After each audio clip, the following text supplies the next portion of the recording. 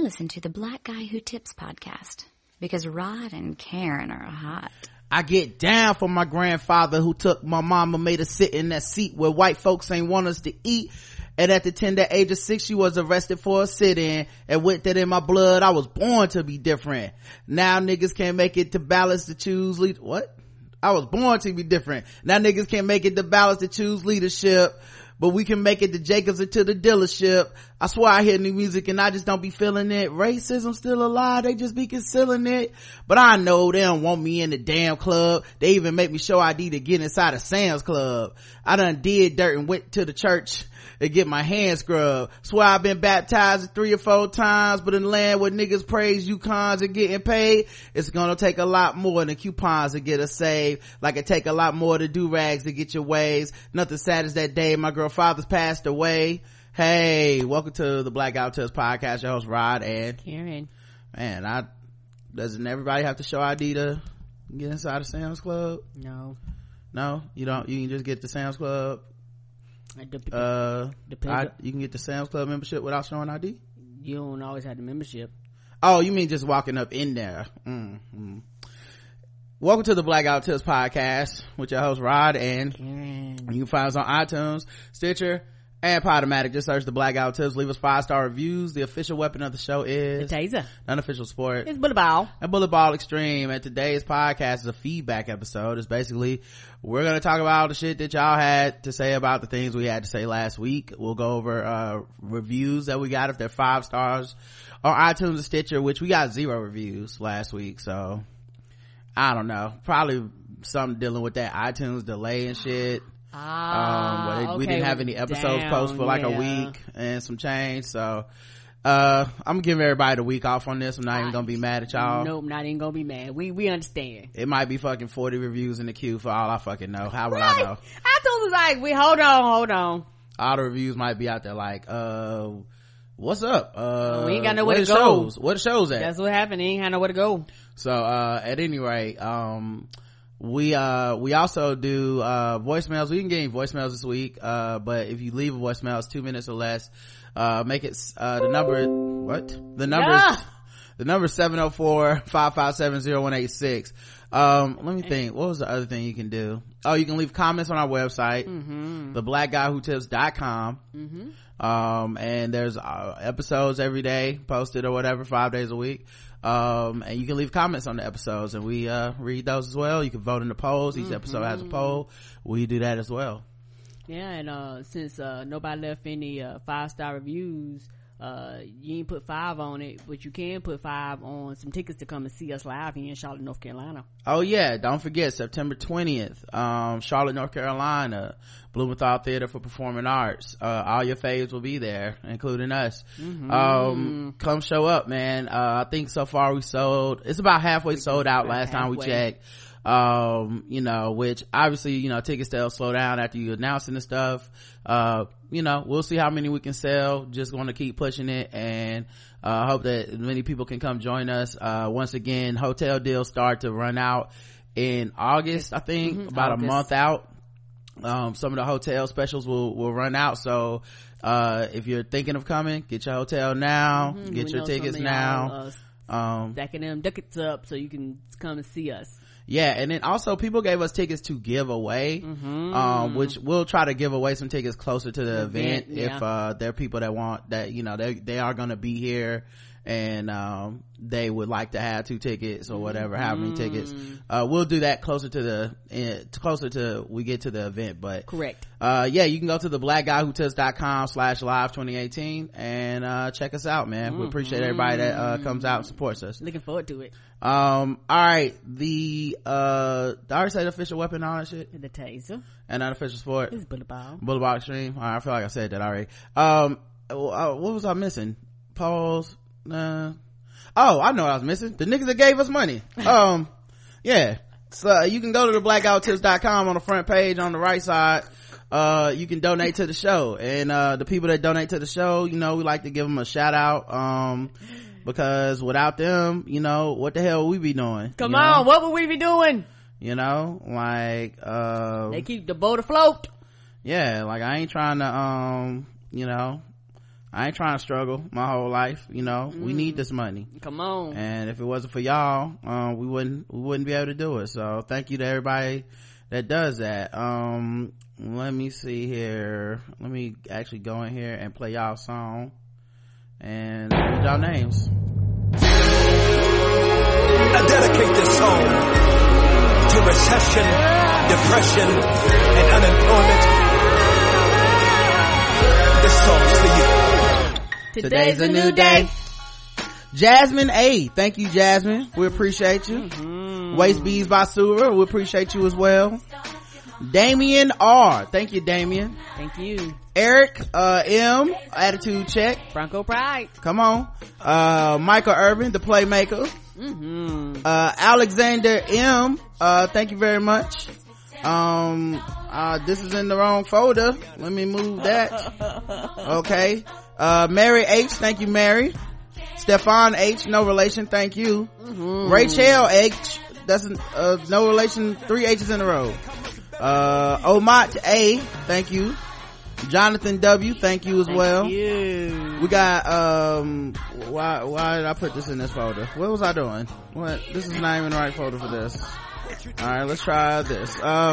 Deborah O, thank you very much, Deborah. Yes. Janine R, thank you. Corey B, we appreciate you. We do. Mr. Span of Span Report Podcast, thank you so much. Yes, sir. Andy S, Jeff M, Jonathan H, all y'all cool. I must have put a lot of these in the wrong folder. What am I doing? Nicole F, thank you. Coulter H, thank you. Early Days of Photography, appreciate it. KM, thank you. Yes. Jeremy F, thank you. Marvin B, yes, Marvin B. Chriselle M, Candace H, Asia D, Nerds in Luxury, man, there's a lot of people. Justin J, Yes. Solana S, Adam S, Jason J, Katie G, They was like, where was y'all niggas? Yvonne M, Annie P, man, y'all don't gotta leave 5-star reviews, I can put 5 on it. Tom W, thank you. We got a one-time donation from Domingo M, who says, a small gesture for all the joy y'all bring into my life via the podcast. Thank you. Thank you. Oh man, you know what, this is why we do this show every week. Not the money, I mean, just sometimes you forget, man, there's a lot of people out there that get their joy through you, you know. It really is. And I know for a lot of people, all of a sudden once they fix them issues, people's like, hey, my Spotify, they were like, hey, my episode. A lot of people had like backlogs. Yep. So thank you guys. Yes. And like I said, no 5-star reviews this week, because I don't know, it could be the Apple shit, I have no idea. Me either. I mean, because if you everything listen on was iTunes, nothing was even populating. A lot of people Nothing. switch platforms and everything. Yes. Georgia says on episode 1704, getting you through the work week, hey Rod and Georgia May, hey Rod and Karen. So this rant is a bit off topic since I've been catching up with podcasts, but I just want to say thank you very much for making me privy to the unfulfilled IHOB desires of you and other listeners. As a gastronomical conservative, I spent the rest of my day snickering at food innuendos like lay that Swiss cheese down on that crepe, or squeeze that beef between them silver dollar cakes, and fill them Belgian hoes up with that mambo sauce and white meat. LOL. I'm corny. You're right up our alley. On another note, thank you for taking time to talk about Everything Is Love album. Have you ever noticed that Beyonce has never discussed the gender equality / personhood of Blue until she was of age to begin coming into her own? Many people will start attributing feminine or masculine behavior or traits to their child based off of what they wish or believe they will become.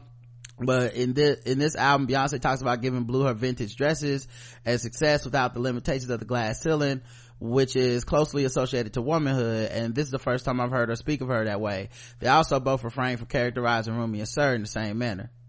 Oh yeah, I never really noticed that before. But yeah, now that you bring it up, yeah, I mean, there's also just a part of it too where Beyonce is so private. Even though people stand for her and she's the biggest star in the world and all this stuff, she keeps so much shit to herself. And she doesn't really do interviews. So, you know, who knows exactly how, what her thinking is along those lines, you know. So I mean, it could have just literally been behind the scenes. She may be a different way, and publicly she's just like, it's none of y'all's fucking business, you know. Or maybe she's like that to be like that too. Yeah, she could be like that at all times. I don't know. You were right that this is the album we need, but don't realize it.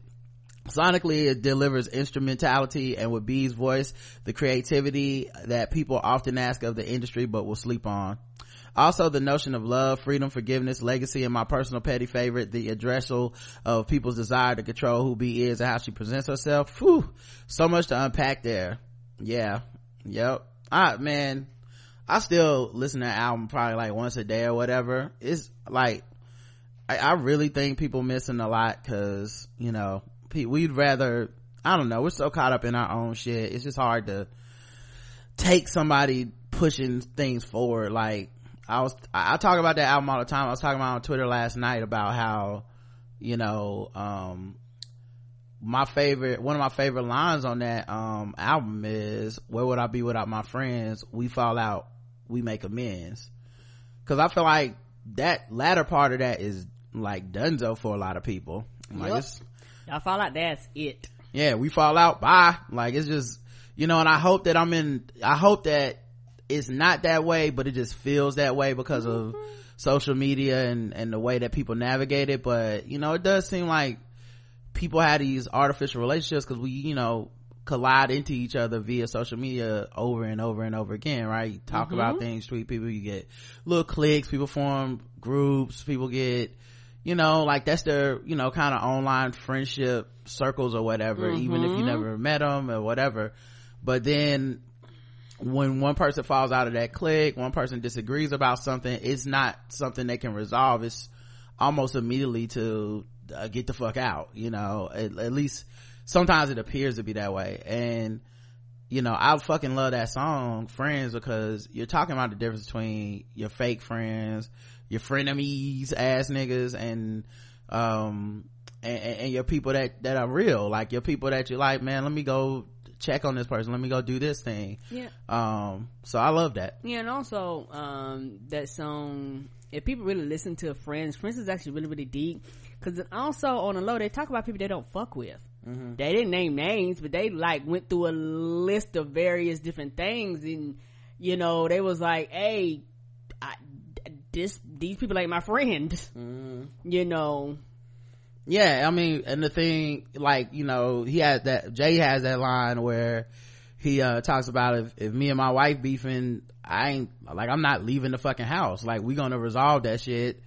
And if you're a real friend, you understand that, you know, my family is in crisis right now, so yeah, we're not showing up to your wedding or whatever the fuck it is. This is about us right now, and if you take that personally, then we weren't friends, you know. Like, it's that kind of thing where you know, I think I know for me personally, one of my things is, yo, I will, if I'm having I'm not the kind of person that forces my way into someone's life. So, you know, but if I allow someone access to my life, then I'm considering you a friend, you know, because I typically just don't do that with people. So, you know, I'm not gonna be the person that, you know, like I have some friends that do the, like, they call on everybody, they check on everybody, they do that thing all the time. I don't do that. But I have friends that, like, they'll call me and check on me, and I'll pick up the phone for them, like, hey, what's up, dog? You know, you good? What's up? You know, I'm good, you know, or whatever. And we talk through or whatever, you know, for a couple minutes, and that might be it. They might not, you know, they might dip out, but I don't take that shit lightly, you know. Like, so it's kind of interesting to see, you know, even on that level, as famous and powerful as they are, they still have some of the same shit that regular ass niggas go through, where you like, because they're people. I don't know why people think because you're famous you're not a fucking person, right? So, but I kind of like the idea between, you know, like actual friendship and working and just being all up in the videos. Like when he talked about Meek Mill, when he said, when I say free the dogs, I free them. That's how Meek got his freedom. Y'all put niggas on a t-shirt, it hurts you ain't never meet them. So it's like it's easy to put them on a logo, but you don't actually give a fuck about them. So I just fucking, you know, I just thought it was dope. So but yeah, the album is, like I said, we'll see when people get over it, if they ever get around to it, because I feel like this is, for me, this feels like Watch the Throne, when a lot of people kind of did the like, I don't know, this is, I mean, y'all say it's good, can we admit that it's not, they're gonna do that shit.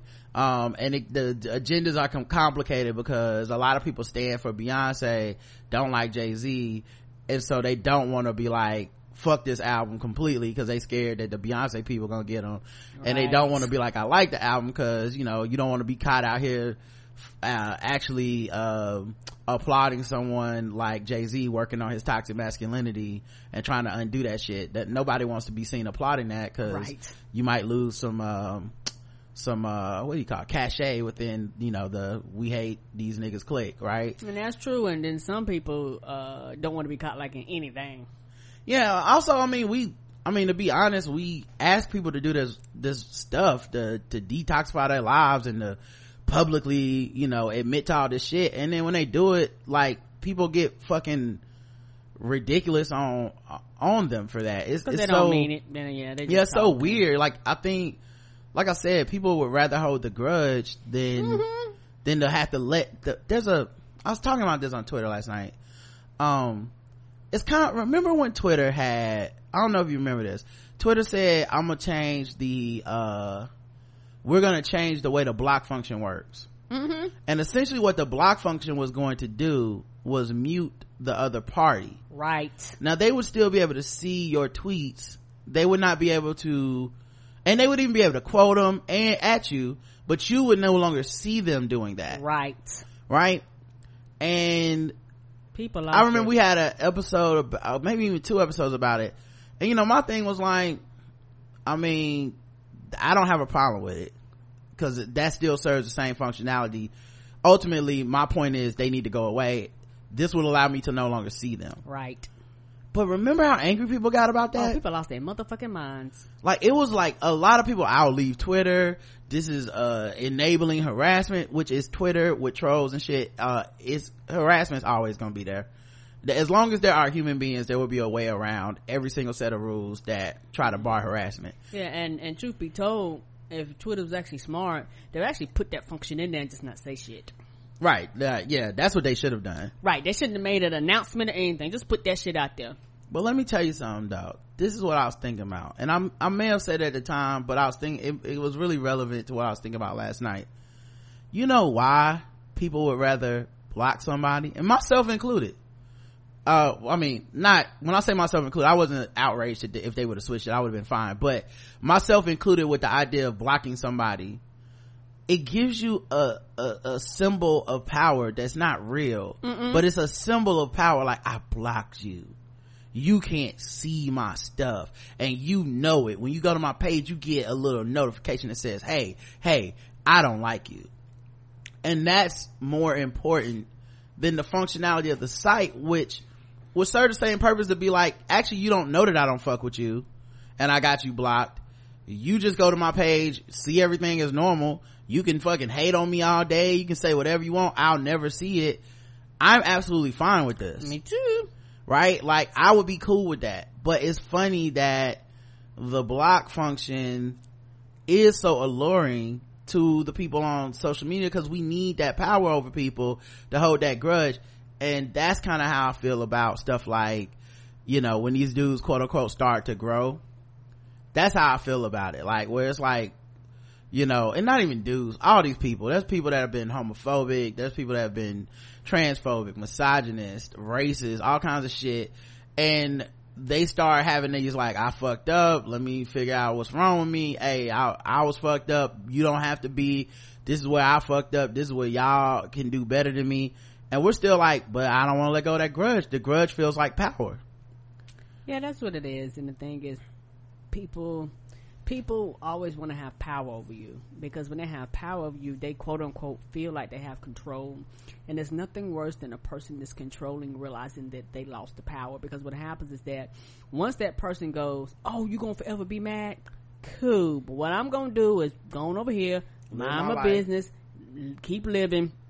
That person fucking flips out and freaks out because all of a sudden they can't control you. They've lost that power over you that they thought they had. It was always an illusion anyway, but they thought that they had power over you, because at the end of the day, a lot of people just like to control everybody and everyone around them. And I think that like you said, that power of, hey, now you know type of thing. And I think for me, I could care less. Like I said, if they were smart, they would just put that function out there anyway. Now they got to put it out there now and not say nothing, and people will be just fine. Yeah, my big thing is we like to know that we want the other person to know. You know, that's the big thing. And I think we all have it in us. Like, I'm no exception to this shit. But it's just funny because to me, this album is about something, a lesson that a lot of people, it's gotten lost. It has gotten lost. It really has. It's become weak to forgive. It's become glorified to be petty. It's become praiseworthy to be like, if I don't fuck with you, I'm never gonna fuck with you. It's reached this other level where it's doing more damage to be that way than good. And I fucking live by my word, so if I say that shit, I mean it. Like, you know, conflict resolution skills, that shit matters. It's wild that when we're kids, we have peer mediation, we have all this stuff, guidance counselor stuff, they right? need that for adults. Once you get to be an adult, the stuff we use for peer mediation, police, the legal system, you know, gathering online on social media and bullying and harassing people and shit, like you watch people just kind of go through this shit where it's just like they're publicly dragging and embarrassing folks, and I'm like, this could have been a phone call. That's simple. Like, this could have been, you know, let's sit down and break bread and talk about this shit. This could have been a lot of things, but instead it's gonna be this, you know. And I admit it's hard to keep the peace. It's hard. Like, yeah, motherfuckers will try you, they will push you, they will take your kindness for weakness, on the fact that and honestly, that anger inside of you that for me, I can't speak for everybody else, but the anger inside of me takes me to a place where I know the things I say can't be taken back, so I just don't say shit, because I know that if I say all it, and I won't even really mean it, which is the fucked up part, I'll just be trying to hurt somebody's feelings and then look back and be like, oh, wait a minute, you can't go back from that. So I'd rather keep the peace than to air shit out. But sometimes I think people take advantage of that. They do. And, you know, kind of the same thing people you know do with the Carters, kind of the same thing people do with everybody. It's like, oh, it's almost like you see people trying to be better, and then you're like, okay, now I'm gonna go in. So that's what that reminded me of when you wrote that, when Georgia May wrote in that part about, you know, forgiveness and especially B's desire to not be controlled on how she presents herself. Yeah, and also, truth be told, and we kind of talked about this before, the biggest reason why a lot of people have rejection to the album, just the whole concept, is because a lot of people have a lot of unforgiveness in their heart. A lot of people have had bad relationships with people in their past, and divorces, all types of things in their past. They haven't been resolved. They still have open wounds. You know, there's no forgiveness. Nobody has closed doors. Nobody has moved on, or the other person's moved on, but you still stuck in that rage. And because of that, they're not at a place where they can quote unquote forgive. And a lot of people don't want to forgive, because the thing about forgiveness, when you forgive, you got to forgive. It don't mean you forget. It means you move on. And a lot of people like to stay stuck in that spot. And for some people, they stay stuck there for very different reasons. Some people stay there because they always want to be the victim. They always have to be, you know, the one that their side of the story has to always be heard. And it's one of those things to where, I think truthfully, that's why a lot of people are rejecting this, because like you say, they haven't resolved, they haven't healed, they haven't moved on, they haven't come to any resolution. And like I said, when it comes to relationships, particularly, I can't speak for men, but I know a lot of women, they always waiting for the man or somebody else to shut that door or close that window, when baby, you just need to get your ass up and close it and snap it on your own and move on. Well, you know what you just made me think of too, I forgot to mention, and I think, you know, this is a big element of it. Grudge buddies. Yes. That's a huge part of it now, because it used to be a time where, you know, before the internet could help bring everybody together, quote unquote, you know, if you had some problem, like maybe amongst your crew of friends or whatever, you would have been the nigga that's known as the hater, quote unquote. Like, we always like it was accurate, and then it got overplayed with the idea, and especially in music, of the hater, right? This person's a hater, this person's a hater. But some motherfuckers are haters. Like, they really do have a hateful disposition, and everything is negative to them, and it's kind of like bring everybody down. But what the internet kind of allow people to do is people like that can group up. Yes, they can. So you can be like, we're gonna drag blank every time I see this person's name, and a lot of people find fellowship in that, and they become kind of like cliques or whatever. And because of the camaraderie of grudges, I think it's hard for people to even break that cycle and be like, well, you know what, man, I'm actually woke up today and I decided I'm letting this shit go, y'all. I'm moving on. I'm not letting this da. Then it's almost like, well, now you're leaving your friends behind. What does this say about all the conversations we had? You know, how many people try to like join up folks to their grudges? You know, like for example, if you say, I was listening to Blank album and I liked it, how many people try to hop in, well, did you know this? You know, it's like, nah, I didn't know that. Well, I mean, I'm just surprised that you would even, it's like, oh, you want me to join in your grudge so that we become this group of people who, whenever we see Blank's name, we're jumping in it. You know, whenever, you know, you see, someone else that has some level of dissatisfaction, it's like, sign this person up to the grudge.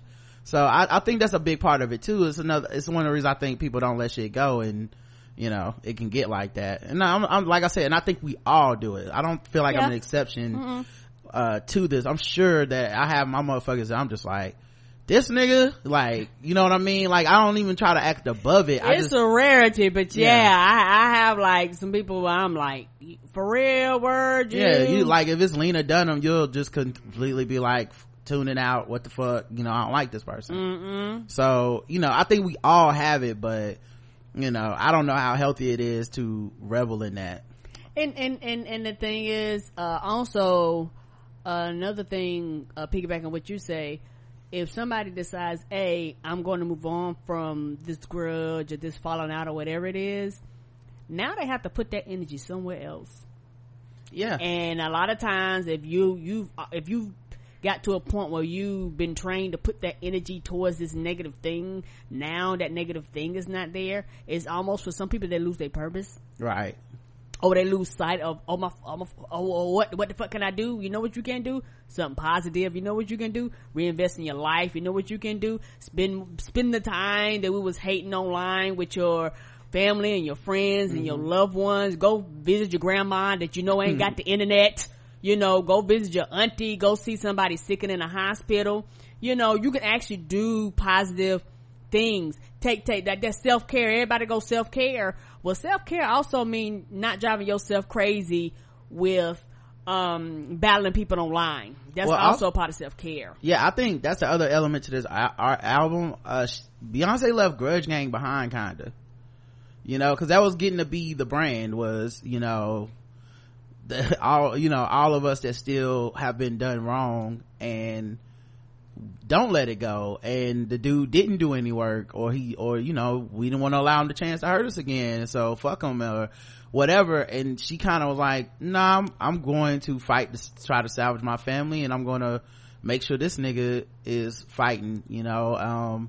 And you know, it's an album, I think, really, wow, I think that forgiveness stuff is a big lesson for everybody. The other lesson that I mean, Jay's been doing it for 2 albums now, and I just don't think people are gonna pick it up, because the hate for men is just so strong when it comes to, like, when a nigga fucks up like that.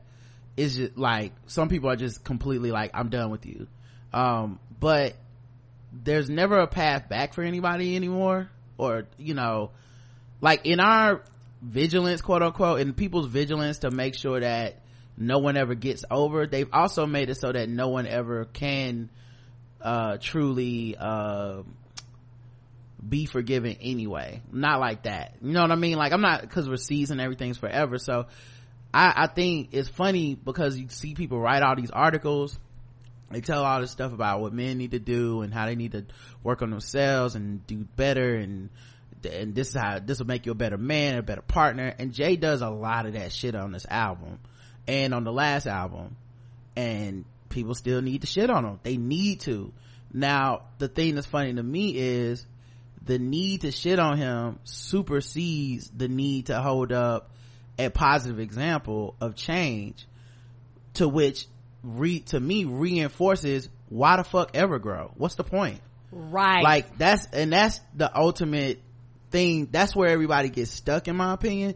And here's an album with a way out. I think it's gonna fall on deaf ears for a lot of people, but it's an album with a way out. Like, hey man, it don't have to be that. No, it don't have to be that way. And the thing is that people don't grow. A lot of that goes back to, I got to have that power over you. Like at the end of the day, I got to have, which is honestly, it's this. So that's the biggest illusion. It's not even power. You see what I'm saying? That's what's so scary about it. You think you have power. This nigga is out here living. It's an illusion, right? Like, you just feel a certain way, and you get your group grudge people, and they retweet and like and favorite, but like legitimately you're obsessing about somebody that has moved on and is living a life that is, more fulfilling, and thought is trying twice about you. Right. The only thing he really did was let you in on his process, but other than that, you have zero control. You can't get on their fucking compound. You know what I mean? You ain't never gonna eat dinner with the Carters, like, niggas. Like, this is just them giving you a glimpse into their lives, and we're the ones that become obsessed about making it somehow about us. But it's just, I don't know, it's just interesting. I love the album. I think it's timely as fuck. Or actually, it's ahead of its time. Anyway, I hope to be seeing you guys soon at the live show. Hey. And to hear more of your food news and fantasies, so you can continue shoving down my throat and rubbing it all in my face. Love you both. Keep on keeping on. Thank you, Georgia May. Thank you. The poll was, are you watching the World Cup? Karen is not. I'm actually not watching it either, guys. I'm sorry. I'm not a football person. If it's on in the background when I'm somewhere, I don't mind, but I'm not really a football person. Yes, 30% of our audience is watching the World Cup. Hey, come on, my international folks. 71% is not, though. DJ Moore says the corruption of FIFA selection of Russia investigated by the same Christopher Steele, in addition to the host country's involvement in the U.S. election tampering, makes it a bridge too far to watch the World Cup. Ooh, yeah, I didn't know it was that political. No, I didn't know that either. And the way USA going, I'm not gonna be like USA. Well, USA didn't make it. They didn't qualify. That makes sense. We shouldn't qualify for nothing right now. Doug B says, I have been no Russian anything since Republicans and crew actively supported all things Russian or Putin despite Obama. My husband is Peruvian, and I had to make an exception. Love and all. I hear you. I ain't mad at you. Me either. Yeah, it's weird because politics in that motherfucking World Cup is so strongly tied together. A lot of corruption. I'm not talking about the corruption though. I'm just talking about the idea of politics in this tournament. Right. Like, North Korea does this and so and so does that. I'm like, isn't it just people out there kicking the ball around? That's what I thought. It's just interesting. And they play into it. So I mean, that's the hook. You can't even say like, oh, I can't believe this. Like, nope, that's the hook. Shanna came on, and we on episode 1705, America Runs on Racism. Yes. We had a great time with her. We got one comment. Gatsu25 says, funny how these Fox Entertainment showrunners are finally calling out Fox News right before Fox News split gets approved. You noticed? Yeah, so what he's talking about, or what they're talking about, is that Fox has been bought, I believe, by Disney. It's been approved. Yes. Yes. But the Fox News wing of Fox is still saying separate of the sale. So now you have Fox, which, you know, like I said, they'll be bought, and I think some of their TV stuff and movie stuff will go to Disney. I think that's how it's gonna work. In that case, now you have people like Seth MacFarlane that can come out and be like, fuck Fox News. His show's been doing that for years though, so I'm not that surprised. The poll was, are you boycotting Dunkin' Donuts? Yes or no? 76% said no. 24% said yes. I am saying yes. Okay. It's my turn. I know I've told y'all on this show many times before, I never boycott anything. But in this case, since I would never eat at Dunkin' Donuts anyway, I'm just gonna hop in for the free prize. Okay. For the free prize. I'm gonna do like a lot of y'all did with the NFL. And Chick-fil-A. When the NFL was trash and nobody felt like watching them boring ass terrible games anyway. But then it was like, oh, Kaepernick. Yeah, it's because I'm so woke that, you know, Kaepernick, you know, not gonna watch the games no more. And I'm like, okay, all right, well, I mean, have you really been watching the games? I mean, I don't really watch the games anyway. Okay, all right, but you boycotting now. Yep, but this is a boycott. Well, that's what I'm doing to Dunkin' Donuts. Hell no Dunkin' Donuts. We got 8 comments on this. Man, I had a lot to say. GWG says, I'm definitely boycotting in the way that I drive past a Dunkin' Donuts every morning on the way to work and have never once stopped. Shanna was an amazing guest, and she came through with this tie and tan playlist on Spotify. Yes, for the Cloak and Dagger. KB says, the nearest Krispy Kreme is in DC while I'm out in Maryland. I've tried a couple times to get a Dublin, but the donuts are always stale. How is that possible when donut is in the goddamn name? I'm boycotting for sure. I agree. Miss Anderson says, we have so many Dunkin' Donuts here and they are always packed in the morning. They try to bring in Krispy Kreme and it was closed in 2 months. However, I do live in Long Island. I hate slavery. Yeah, I almost said something mean about people in Long Island. Oh wait, they racist. I can do that.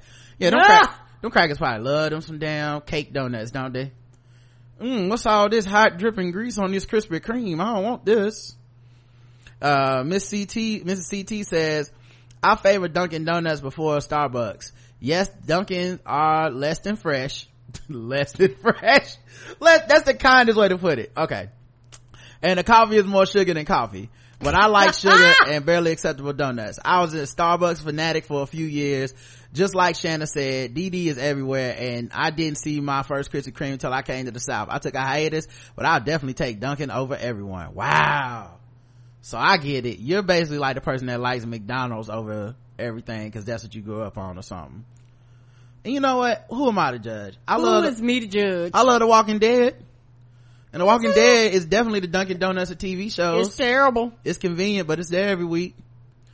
I'm very sad that this incident happened with protests in foreign languages. I feel like it's more likely than this was an isolated incident for this specific location since it's franchised out so much. Even though they are a large company, I think people can just buy a location and bring in income. If nothing else, I hope Dunkin' Donuts comes out and admonishes the location for their intolerant behavior. If not, I have to find some new subpar donuts. Side note, y'all ever heard of Wawa? They had the best donuts. Okay, y'all buy. Now see, we've heard of Wawa. Wawa's not down here. Okay, there's a few problems with your statement. Okay, number one, why would I believe Wawa has the best donuts when you just admitted to liking Dunkin' Donuts? Like, you already have a trash opinion, so I can't be letting you decide what the good donuts are. You are off of donut voting committee. Okay. We putting it off. Right, that's number one. Number two, I don't know when this incident happened or whatever, but Dunkin' Donuts is not gonna come out against it, and even if they did, I still would boycott them. Okay, like I this is like Jay-Z for me. I refuse to forgive them. Okay, I don't care if they come out. I'm keeping my power. Right, I don't care if they come out and only employ Spanish speaking staff from here on out and change their name to El Dunkin' Donuts. I love Dunkin' Donuts. Yeah, if they change their name to La Dunkin' Donuts, I'ma still be out here like, never never forget. Okay, so hashtag never forget and smack you with that powder ass cakey donut. Also, I would rather get grocery store donuts than Dunkin' Donuts. That's how bad Dunkin' Donuts are. Okay, you can go straight to the grocery store and buy some donuts. Charles says, not for any political reason, I'm a Krispy Kreme guy on those rare occasions where I get donuts. Arian says, I mean, if I never went in the first place, it's still a boycott, right? I'm counting it, Arian. I'm finally in the groups. Oh, we're counting it. I finally you are boycotting. Finally found me one. Come join us. Like the Krispy Kreme, I'm boycotting. Ain't no Krispy Kreme 50 miles from you. Come join our grudge group, baby. I mean, not Krispy Kreme. I mean, Chick-fil-A. Yeah, we about to get it in, dog. Yes, with our non-donut eating selves. I say no because gross. I mean, that's a good enough reason. That's my real reason. Wait, are you boycotting? Oh, you're saying you're not boycotting because you would never eat there in the first place. Well, you should have said yes. This is your time. That was your chance to get in with us. And come on, join the group. One of us. 1706 sit down comedians. We talked about the BET Awards and stuff. Let's see here. Justin W says, I really enjoyed the conversation about BET and how we don't deserve them. LOL. We hold them to these high unrealistic expectations, then we shit on them. Shaking my head. I know, man. Anti-blackness so real. This is all of us. Yes, it is. And what's crazy is I've been feeling this way since I was in like college. I remember being like, why, like I was at a HBCU and we watched BET pretty much all fucking day, y'all. Yes, sir. It was in the cafeteria every day. Everybody had to go in their room. And even back then, people still be kind of shitting on it like, man, this old bullshit. And I'm like, why do we feel that way about our shit? Like, is it really letting us down? Or are we just like expecting this shit to be fucking high art all the race time. lecture after race lecture, but at the same time we need to have BET uncut? Like, aren't we kind of all of this? Aren't we Creflo Dollar coming on at the BET uncut? Isn't that blackness in America too? Come on, can't the preacher like a booty shake? Well, I mean, he wasn't talking about booty shaking, but I'm just saying blackness in America is a lot of things. It is, you know. It's the slow jams and the rap Rap City, it's the Quiet Storm. It's that Caribbean show. Like, it's all that shit, man. 106 in Park. It's CC's World. It's all that shit. Teen Summit. Right. It's not just one thing. We want to act like it's just one thing, but it's, that fucking BET sports show and all that other stuff. I mean, to me, I'm like, man, there's so many classic moments in my life that happened via BET. I just can't ever completely tune that out as like they never did nothing for the culture, man. Right. Not to mention some of the people only went on to be something because of them. Right. And they tried a lot of these ideas that motherfuckers said they should try, and motherfuckers ain't watch it in the numbers that they watch that white shit. Come on. Like, you had all them prank shows and what they do, Hits from the Street. Remember Hits from the Street? Like, motherfuckers wasn't fucking with Hits from the Street like that.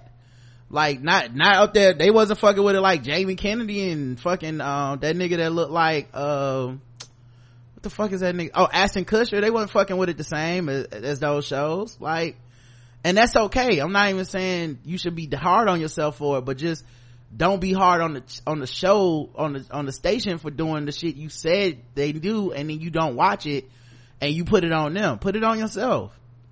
Anyway, Charles says, I think I need therapy too. The onslaught of black folks being killed by police, kids being ripped from their families at the border, SCOTUS decisions, and Justice Kennedy retiring, it's all too much. I can't hardly stay in the same room with all these white folks at work. Stats say half of them voted for Trump, and in South Carolina it's probably more like 90%. I'm in a meeting last week, the only black guy as usual. Somehow Starbucks comes up. They're one of our customers. I heard Starbucks is closing down 150 plus stores across the country, but they just opened a brand new one in our office. Then someone mentioned the racial sensitivity training. One guy didn't know the story. I related it. He said, that sounds excessive. I responded, you think? I get the police called on me walking around in my predominantly white neighborhood where I've lived for almost 20 years. Dead silence. Then they moved on. No acknowledgement whatsoever. I've worked with these guys for years. They couldn't even say, I'm sorry that happened to you, Charles. They just fucking ignored it. Because they don't care. Also, I don't know. And then they might be like, well, I don't know what to say. Right. I don't think white people are really good or trained at that shit to know what to say. They not. They was like, I'd rather not say nothing than say something insensitive. All the, like, especially white men, all the quote unquote good white men are kind of like robots that have to do like this calculus on empathy because they haven't really experienced the marginalization that the rest of us have in most cases. Like, you know, there's some gay white men that may have, or trans men or something like that, have gone through some things that are like, oh yeah, I can at least relate this to some of my experiences. But for the most part, most cisgender white men have not had the experiences to even quantify what it must feel like. So, you know, and I'm not even saying this as shade, like, this is some of my faves, quote unquote, of white dudes where I'm like, oh, this is cool, he seemed like a pretty cool dude. They're always doing the math in their head of like, okay, this is a point that a black woman is making, I don't want to do anything to countermand that point, so I'm just gonna say yes to whatever, or I'm just gonna say she's right, or I'm just gonna say, you know, well, yeah, that's definitely, I respect your feelings on that, or whatever. They don't know what the fuck to say, because even if they disagree with that shit, which I'm sure that most of their life has been telling them to disagree with everybody else on all the shit that we're talking about, right? So even if they disagree with it, what can they really say? You know what I mean? Like, cause a lot of us would pull the like, I'm a black man and you would do this shit to me, you know. So even if they do disagree and they are well intentioned and all that shit, it's not gonna come across like that to me. It's gonna come across like, who the fuck you think you talking to, for most of us. So I don't even know what the fuck, I don't even think the average white person is even prepared to hear you say that and go, man, I'm sorry that happened to you, and blah blah. I don't think they've been taught any of that shit. No, and like you said, because you're in a working environment, like some of them I think may not have cared, but some of them was like, I don't want to be in HR, so let's go silent and move on. Because right. If I say something insensitive, it's gonna be a problem. Yeah, I mean, I think that this is definitely a aspect too of, you know, us being able to have our bubbles. You know, within the bubble, people have all the right things to say. Yeah, you know, online you can craft your image to say, I say the right thing every time, I never fuck up. And you know, so it just becomes almost an unrealistic expectation that people would be able to handle it, you know. And I'm sure in this case Charles probably did not expect this nigga to be able to handle this shit anyway. But it's so interesting, the empathy disconnect, that I don't even think they would have known what to say, or to even, if one of them would have said it, it still would have had the peer pressure of breaking rank amongst these other white people in this room. Man, I'm sorry that happened to you, Charles. You know, like, oh, what the fuck is Andy talking about? You know what I mean? Like, it's crazy how the game is played. But yo, I mean, obviously I'm sorry that happened to you. It's happened to all of us. But it's also just wild because white people, even in this time with all this news and shit, and as much as it's affecting our mental health and stuff, you still got white people out here like, they're still beating these niggas up like flapjacks. Like, still. They forever fucking surprised. Forever surprised. How? Man, I thought that was a bit over. And that person didn't even say anything like inflammatory, really. What did he say? He said he thought they overreacted or something like, yeah, he said that sounds excessive for them to call the cops on the black people, which we all agree it is excessive. And because it hits something inside of us, it's like, excessive? Nigga, this shit happen every day. But he didn't really say anything that needed that required that anger in us, but that anger is always there. It's always there, and it's hard to navigate without flipping on somebody, man. It's super hard. Tanya W42 says, I actually have a 35-hour work week. Yeah, because I asked, are there actual jobs where it's 9 to 5? Because I've heard that in the song, but I never really seen people. Yeah, I'm just working 9 to 5. A few people hit me up about this. They do have 9 to 5s. Okay. But most of them either work for like a union, or I just got a really good job, and they have like, they're trying to tear down, y'all. Pay attention. Yeah, Tanya has a 35-hour work week. It's considered to be full-time by the company I work for. I work 9:30 to 5:30 with an hour for lunch. One of the reasons why I've been with them for over 23 years. Girl, I don't blame you. And then the poll was, do you think it's okay for Rod and Karen to call themselves comedians? Yes or no? Okay. What'd they say? 34% said yes. 3% said no. And y'all don't think I'm funny? 63% said, call yourself whatever you want, you earned it. So I count them along the yeses. So I'll say 97% of people was like, yeah, that's cool. Courtney says side-eyeing the nose. Yeah, 3 people. Who knows? Trapping is a hobby says, who the hell voted no? Dora says, I know exactly who those 3 no's came from too. 1, that animal control guy. I guess he got over his compassion fatigue and is back on the internet. 2, that lawyer who definitely was not the animal control guy. 3, that estate lawyer who wanted to give you money after your Uncle Prime died. Melanie says, your faves could never. Rod and Karen are funny. I have laughed so hard I peed a little, and it's not old age, you haters. Yes, they are comedians, and for the live show I just may wear poise. Okay. Take whatever you need to do, beloved. Okay, take care of yourself. Miss CT says, this is for the people who voted no. Rod and Karen make us laugh on a damn near daily basis. They aren't writing scripts. They aren't rehearsing time and time again what they're about to say on the mic. They're discussing daily activity, putting their spin on serious topics, but have somehow made that the tragic comical. Somehow the ones that stand on the stage with the mic in their hand are the only ones that are able to call themselves comedians. Why? Because that's what the status quo has been. Man, fuck the status quo. Create a new standard. Put 2 chairs on the stage, and Rod and Karen become some of the funniest and most talented impromptu comedians we have behind the mic, making 5 free shows a week, never mind the several paid for shows, and yet every show is different. Every show has a signature. Every commentary is both thoughtful and also induces a chuckle with a slow Denzel tear. So what we talking about here? Stand-up comedians are better because they sell out shows. Bitch, Rod and Karen selling out right now. I hope so. They better cause I know, fingers crossed. Right. They better cause they got more money. But how is the brand doing? Do they have people hunting them down for a 5-minute skit? Do they have people calling into the show just to get some TBGWT fame? That's what I thought. Your fave could never get on my damn nerves. Oh, thanks, Miss CT. Thank you. Oh, she also wrote in this comment is for you too, Ryder Karen. You call yourselves whatever you want to call yourselves, but it's your actions that speak for you, and your work has shown that you are able to be comedic without using the use of props, costumes, or facial expressions. You make people laugh consistently and wholeheartedly. You literally get paid for your comedy with money from the premium subscribers like myself, as well as sponsors that invest in your ability to bring light, laughter, information, and joy to everyone who listens. And on top of all that, you have shown to be marketable for your comedy and content by selling over half of your first live show tickets. Rod and Karen, if you both aren't comedians, I'm not really sure who is. Thanks, management. Oh, that's very sweet of you. Thank you so much. Brooklyn Shoe Babe says, as I like to say, call me whatever you want except late for dinner. LOL. You're comedians in my book.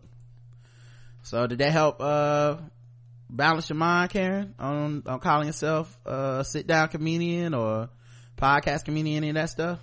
Yes. Okay, cool. 1707 Let It Burn was gotta let it burn. Yeah, that was a good episode. Talk about that firefighter and stuff. Mm-hmm. We got 7 comments. Miss Anderson says, I love Donald Glover and could care less if he stole that song or not, but as soon as that song started playing, I thought it sounded like This Is America. Now I gotta go back through the episode, see if you heard Yanni or Laurel. I know. You know what's funny, my dad was playing some songs for me yesterday at his house.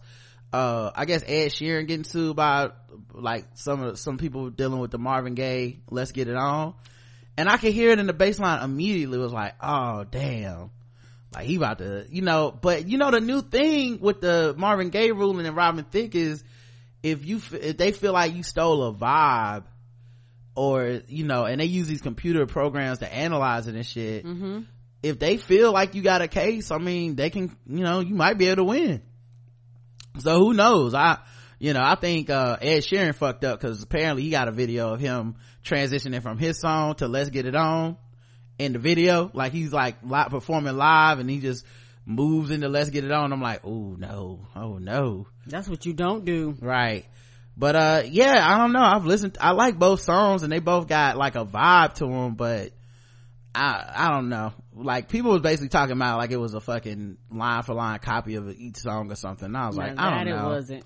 I don't know. Like it has some similar elements with that Afrobeat shit. Correct. Anyway, Greg says, I've been an aquarium maintenance company owner for 13 years. I've maintained aquariums for a living for 20 years. I've had clients who pay me thousands of dollars a year and just not believe what I tell them until a white guy confirms it. Client, hey, can you make my 5-foot-long carnivorous eel stop eating the other fish? Me, no, you can't. It's basically a wild animal. It will do what this species of eel does, which is eat everything. They are apex predators that eat sharks. If you want Nemo, you have to get rid of the eel. Client: I'll call Billy, my old maintenance guy, see what he says. Billy is white and they fire him because he sucked at his job. 5 minutes later. Client: Billy says they eat everything. They're not compatible with anything. Do you think you could overfeed it and that will keep it from eating the fish? Me: no, for 2 reasons. 1, they can and will throw up food so they can eat better food. 2, why eat previously frozen fish, shrimp, when you can have fresh fish? Client: I'll call Billy and get back to you. Yo, I've actually heard stories of black owners that do stuff like this with clients in their house that literally hire basically a white stand-in to tell white people basically to assuage their fears, and then the black person comes in and does the work. And you would never know the black person is actually the owner and not the like handyman or the maintenance person or the supervisor. Like you would never know until unless the black person told you themselves. Right. And black people have even had white people like go speak on their behalf and actually represent them in their company and all types of shit to get businesses. I forgot, it was an article that came out a few years ago about all these companies that black people owned and nobody knew, and I only think a lot of them didn't even come out and say that they were black, but they own like these companies and everything around them is white, and they was like, no, I'll never tell, because if I do, I will fuck my money up. Yep. MoviePass was basically secret about the owners for like over a year. Yeah. Anonymous says, I have found that people sometimes give extroverts a bad rap. I love being around people to the point that I'm left by myself after most of my friends are introverts, are finished with the night. I hope people understand that extroverts have hardships too with being lonely. I'm an empath too, and one of our traits is that we can see ourselves in all situations. Yeah, it's the worst. It's really the worst. Because there's people out here that legitimately mean me no fucking good, and I still cannot stop that part of me that's like, well, they went through some things and maybe they just need some help, and if they get therapy, and I'm like, why do I have that? It would be much easier to be able to be like, fuck that bitch, that motherfucker hate me, when I see this nigga I'm gonna punch him in his face. Like, it'll be so much easier to be that way. That seemed like a much nicer existence. Like, I wish I could just turn this shit off all the time. I'm just like, nope, not for this nigga, fuck them forever. But like, you have to be so egregious for me to do that. It's almost a waste of time. Yeah, like it has to be like super egregious for me to get there. Yeah, I'll still be like talking it out and like parsing shit out with Karen, like, well, what if they meant this? Well, what about that? Well, could be this. Meanwhile, Karen's more like, no, that motherfucker's crazy, just leave them alone. I'm like, you right. I mean, she be right, I just can't. Yeah, and I think I'm more, and like I said, this is a person, and I am empathetic, please don't get me wrong, I am, but I think just life and experience and me just, I've learned a lot of people's traits from actually being used a lot, so I can kind of pick up like, no, that don't mean you're no good and they're not going to change on certain things. I have not seen any change, so no. And I think that is my own, everybody has their self-protection. Yeah. That's my self-protection. Nip that shit in the bud. Nah, my intuition be telling me, anyway, I wish maybe I'm not explaining it right, but even knowing all the shit I know, I still have like a heart for a lot of people where I'm like, I do too. It must suck for them to be that fucking paranoid or that crazy or that lonely or whatever the fuck it is that makes them, like, and it's, and not just stuff about me, but just, that's the first thing that comes to mind. But it's just like, man, it must be sad to have a life like that. Yeah. And I've grown to, I can understand your plight, right, and still stay separate. Yeah, for sure. I can too. I mean, it's not like then I go, and now we're gonna be friends again. I'm not gonna set myself up to be abused. But shit, that's where that introvert part come in. That's the best part, because I'm like, oh no, I can do this all by myself. Bye. I love when motherfuckers cancel a dinner.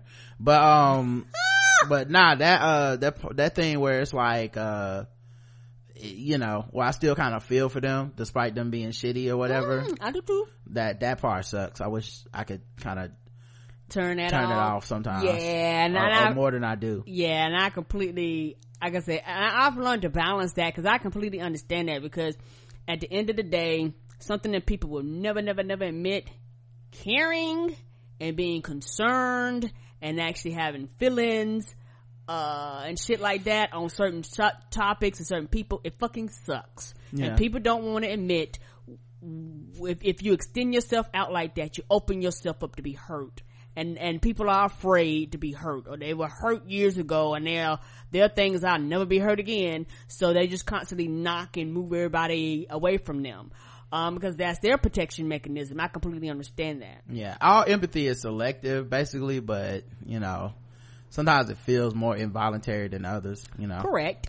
Anyway, my friends will say I can never be that type of person, and when I say I can, they look at me like I'm crazy. Even the most atrocious types are only one step away, and I recognize I'm no better than them given the situation. Yeah, I don't know if I could. I don't know. So I know what you're saying though. We ain't that far from each other, and I can agree on that. Like some shit niggas do, I'd be like, never me. Nope, could never. But then I feel you, there's some shit where you like, man, if some things have been different in my life, maybe. Right. If it were the right versus left, who knows? Right. Falcons Diva says, hey Rod and Karen. Rod, I had to laugh at your story about wearing your Black Twitter CSI shirt. I was actually in North Carolina for the first time I wore my hoodie. I always walk around about going to Charlotte to visit my family, but to be more specific, my aunt lives in Granite Quarry, North Carolina. If you're not familiar, it's a small town next to Salisbury. Anyway, I was handling business around town, and the white people were so nice and helpful. One lady at the bank was giving me all kinds of information. Just like that Eddie Murphy skit. Right. She was like, I'm not supposed to give you this, but I was amazed because in all the years that my aunt and uncle lived there, I never received customer service at that level. Then I noticed the lady looking very intently at the badge on my hoodie, and I realized what was going on. LOL. Every last one of these empath traits you listed apply to me. It's funny because this is the first time I read one of these lists and agree with everything. Right? That's like reading my soul. I was like, oh God, I do that. One, let's see, I have two sisters and I'm in the middle. One is a victim and the other is a drama queen. Oh, I always screen their calls. Come on. Recently I had to interact with them more than usual due to family stuff, and I had to put our group text on do not disturb and just check it periodically when I'm emotionally ready. Another great show as always. Yeah, you gotta protect yourself, man. Like, cause if not, it'll suck all the fun and shit out of your life. Yes, it will. You won't be no good people. To nobody. Right. Anonymous says, I love when you play the older Spider-Man cartoon theme music. Is it meme music now? It always makes me laugh. Danielle says, I don't think This Is America sounds like the other song. The only similarities I hear are the Afrocentric beat. Everything else pretty much stands on its own. Dog, that's how I felt too, but I mean, I accept that I must be tripping. I accept that I don't know. I guess maybe I've listened to This Is America too much, and I'm like, to me, I'm just like, I hear that song like, oh yeah, I know exactly every word of this song, how it's gonna go, all of it. And then I hear the other song like, oh, this is cool too, but I would never conflate that. I would never be like, these niggas. Me either. You know, I would never think they were by the same artist on the same label, nothing Correct. like that. Anyway, when y'all got to the black firefighter having police called on him and started making jokes about playing those burning songs, it had me in tears laughing. Then you played Ohio Players and that took me out. I had to cover my mouth from laughing so hard in order not to wake my family up. I haven't laughed like that all week. Thanks for that. Oh, that's dope. You're welcome. Tanya W42 says, I totally relate to the introvert traits, except for the fear of intimacy one. But emotional vampires are real and so toxic. I think the most annoying to me are the poor me folks, but they are all bad. Yes, the emotional vampires are trash because I shouldn't even say trash. They must need that energy for something, but they definitely rub me the wrong way and suck the life out of me. Like, and I can feel the motherfuckers coming from day one. Like the first interaction we have, I'm like, oh, this is gonna suck for me. Like, this is gonna always be another fire to put out, another fucking like long ass story to listen to, another isn't this so sad, look at this tragedy. Like every fucking goddamn day, nigga. Like another person did you wrong, another person not your friend. Like, nigga, it's you, dog. Like, you gonna have to get a new perspective. Like, you don't have no good days. You know what I mean? I'm trying to tell you, no good days, dog. Like, shit, nigga, the only thing in common is you the only common factor in all this shit. You and sadness. Like, everybody be betraying you, nigga. It's you. what the fuck? So yeah, that's the worst, man, because them niggas don't never stop talking. There's never enough time you can spend with them to make them feel better. Every time you leave, it's like you leaving this nigga and they sad and you sad. It's a lot. But yeah, I can't remember all of them, but the narcissist is pretty annoying. The victim one is the worst. Yeah, that one might be the worst. I think, is that what you said was the worst? Emotional vampire. Yeah, the poor media, the victim ones might be the worst. Do you think Kanye explained his slavery comments better? No. Okay, well, the options were yes, I get it now. 2, I always understood it, or no, I still don't get it. 0% said yes, I get it now. So I guess it didn't help re-explaining it. That's what I thought. 17% said, hey, I always understood what he was talking about. I'm glad you did. 83% says no, I still don't get it. Brooklyn Shoebase says, fuck Kanye, I'm over that nigga. I'm not saying he's canceled or anything, but I'm saying I'm not wasting emotional energy on his foolish. I don't blame you. I mean, I understand. At this point, who's still making a case for that nigga? Well, come on. Like that's a lot to like you take on a lost cause trying to advocate for Kanye at this point, dog. You just gotta let it go. Sorry, in my head I just imagine somebody still trying to be like, but nah son, see, if you look at it like nah, at some point it's on him to fix that shit. Last episode was civility. Peaches 749 says, preach Queen Karen, preach Genghis Rod. I like that, thank you. It's like you're reading my mind. Get out of my head, laugh my ass off. I'm a proud premium member. I've been on the Blackout Tips podcast hole since I jettisoned the app, and I go through your gorgeous webpage for all the premium listening. Thank you again, Rod, for your patience and kind assistance. Oh, you're the one you couldn't find the stuff on Stitcher or whatever. You're trying to listen to the premium stuff on Stitcher, and I tried to walk you through the RSS feed on the app. By the way, guys, if y'all need help with that, email me. Let us know. I want as many people to get their money's worth. So if you are listening, now on the website there are instructions, so it probably save you some time, but log in if you're premium to the blackouttips.com. At the top it says TBGWT premium, click that and then scroll to the bottom of the page. There's instructions with screenshots and everything for how to put the RSS feed on your phone, right? And the password and everything is right there with the username, and it doesn't use the same username that you use to log in, so it's important to read the instructions thoroughly. Correct. But after you do that, hey, you never have to worry about it again. You get it right to your phone, right? Every day you can pick and choose what you download. And the only thing is I changed the password once. I'm really overdue to change that password, but I changed the password a few times a year to make sure that people don't freeload too long. But yeah, so let me know if you need me to walk you through it. The blackouttips@gmail.com, the black guy who tips @gmail.com, and I'll walk you through it. Please keep doing what you're doing. You guys are the best and the best of the best, sir. Thank you. Thank you.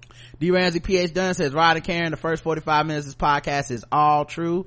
I'm tired of minorities dying over stupid shit. I'm tired of our government doing the most. Social media is the worst, especially for those of us who are ignorant, racist, bigoted, etc. I love having you two around to make sense of this shitty world. Thank you, PH Dunn. Thank you. Yeah, I think just adding especially the last few weeks, it's just been so much turmoil between political shit and then even just socially, that XXXTentacion dude dying and the way people was on that, and Kanye and that stupid shit. It's just everybody's been on edge, and I don't know what's causing us all to be on edge, but it was cool to hear that I wasn't alone in this, and that Karen wasn't alone in this, and that the audience isn't alone in this, because while it might not be the funniest part of the show, it's definitely an important part of the show. And it's when it starts seeping into personal conflicts with people that people that you're friends with, it's time, for me, I'm I gotta step back, because I don't want to be walking around like a Drake album where all looking around at all my friends is trash and shit. Which one of these niggas gonna fuck my bitch? Oh Lord, oh no. Yeah, I've been listening to this album, and it's I don't want to be the kind of person sitting around none of these niggas my real friends. It's just so week, you know what I mean? Like I kind of had a bad experience in the last year with, you know, with I don't know what I would even call it at this point, but a relationship, a friendship that just went sour out of the blue, and it really affected me to the point where I was like, well, who the fuck is, like, who's just here for like the recreational aspect of it, or the just, you know what I'm saying, the social aspect of it, and who's here for us, who knows us, who cares about us, you know what I mean? So like that shit can get in your head, and then you have all this shit we're all dealing with, we're all in constant turmoil. And I watch how people talk to each other, man. Like even when we friends, it just gets in there, you know what I'm saying? Just, it comes out.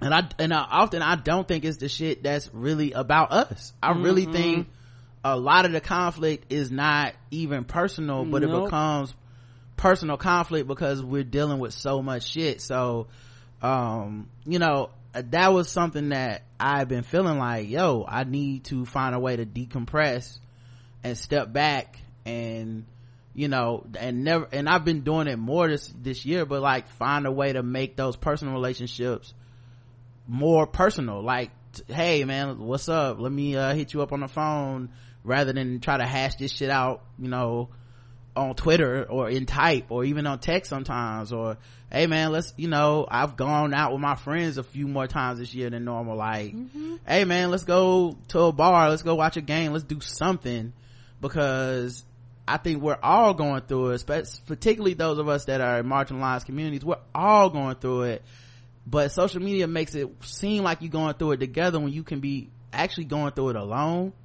And if you don't like go out and remind yourself that these are real people and shit, it can fuck with your brain, in my opinion. And it definitely was bothering me.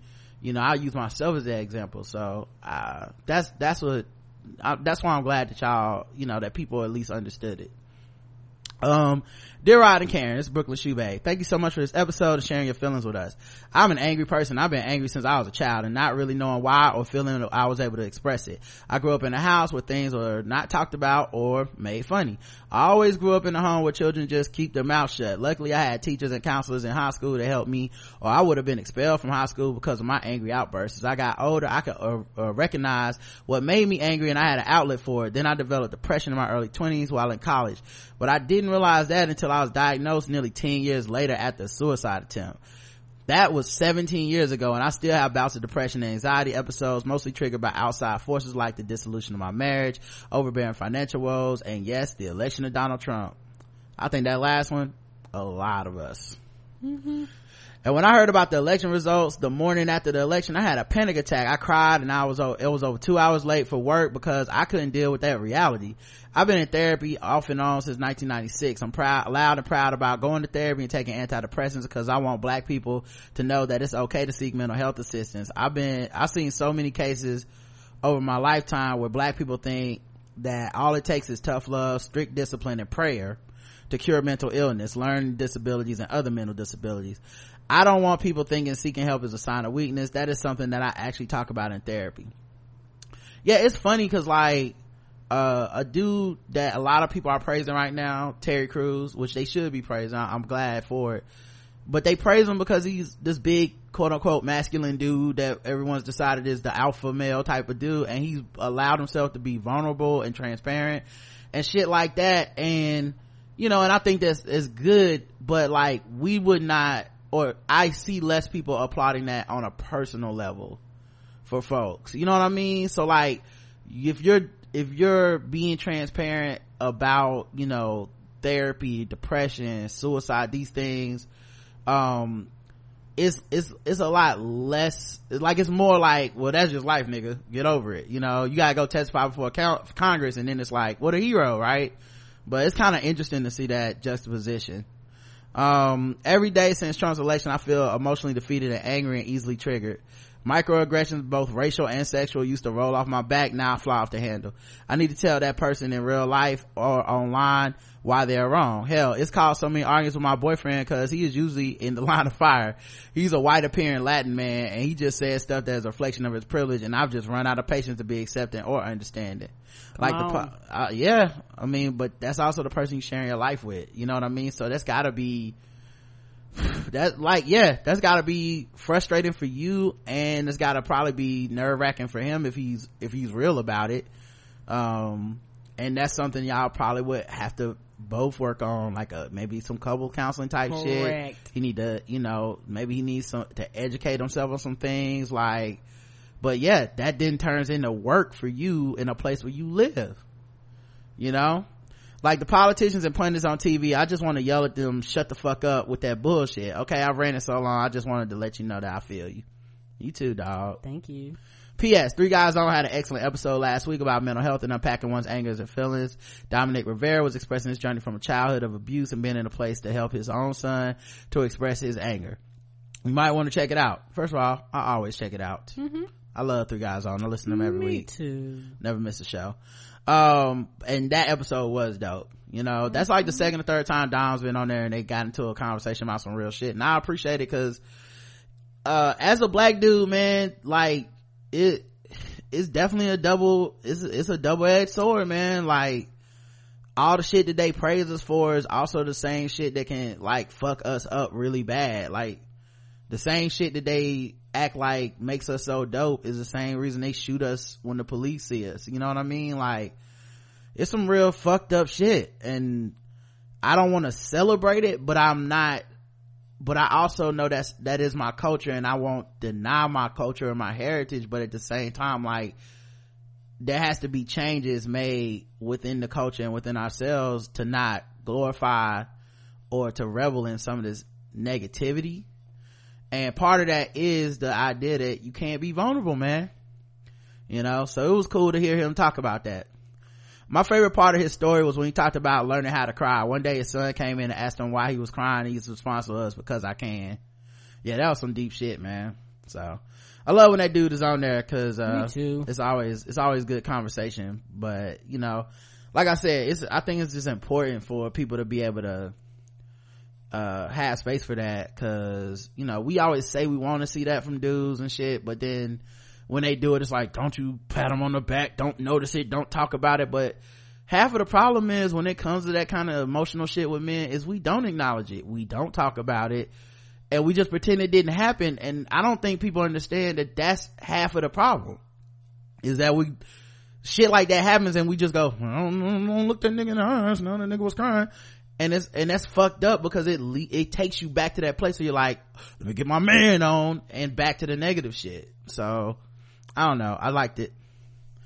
Let's see, Falcons Diva says I really needed this episode.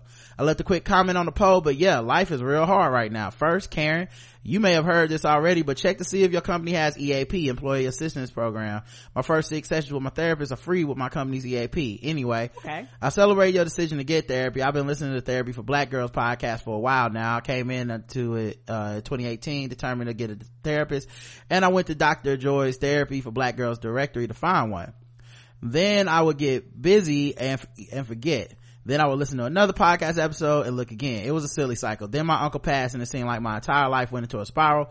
Dealing with all that and the family drama that came with it, shit started breaking down at the house, car trouble, you name it. So now I was at a point where I needed a therapist. So I made a list. I actually had a name and a number on a post-it note in my wallet. I drove around with that for about a week before I made the call.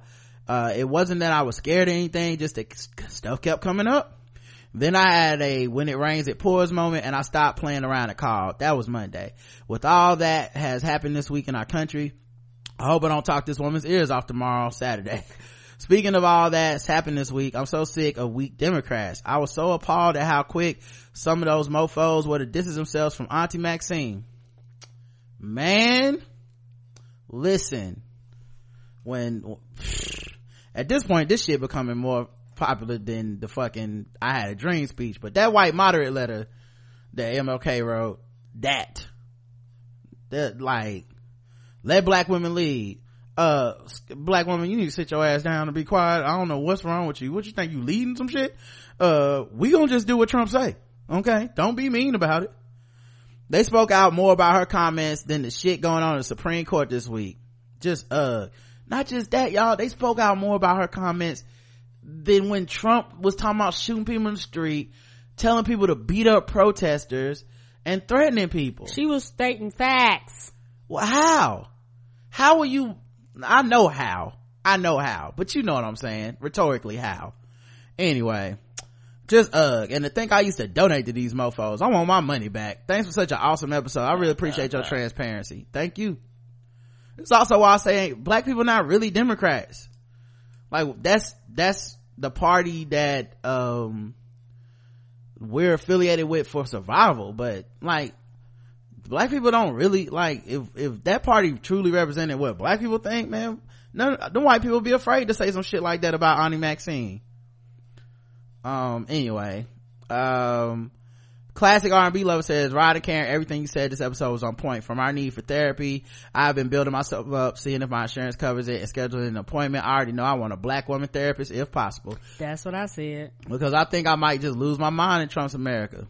As for the vote of 2016, I freely admit I was one of those people in the primary who was not thrilled with Hillary, but I was never a fan of Bill Clinton, so some of that carried over to her. Despite this, I knew that if for no other reason than Trump's blatant racism and Supreme Court judicial appointments, and as quiet as it's kept, because in some ways it's even more important, the lower court appointments, which are also for life and which shape the landscape for laws of the land well before any case makes it to the Supreme Court, because so few cases make it that far, that Trump cannot be allowed to be elected. Believe me, we are just beginning to see the damage that the Trump presidency is going to wreak on this country and the world. What shocks me is that so few people really understand the impact of the rulings of this session.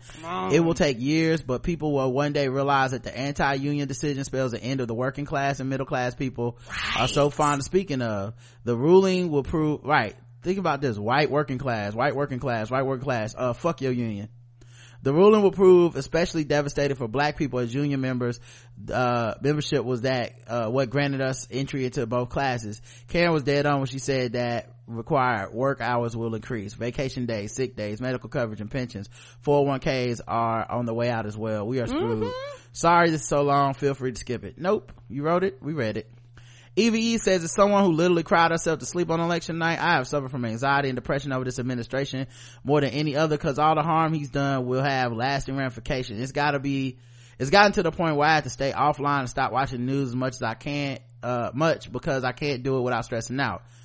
Every day it seems to be a new issue, which is why listening to your show helps, because it filters through the news to me in a way that's more tolerable. Yo, that's why I watch the Daily Show. Real talk. I still watch the Daily Show.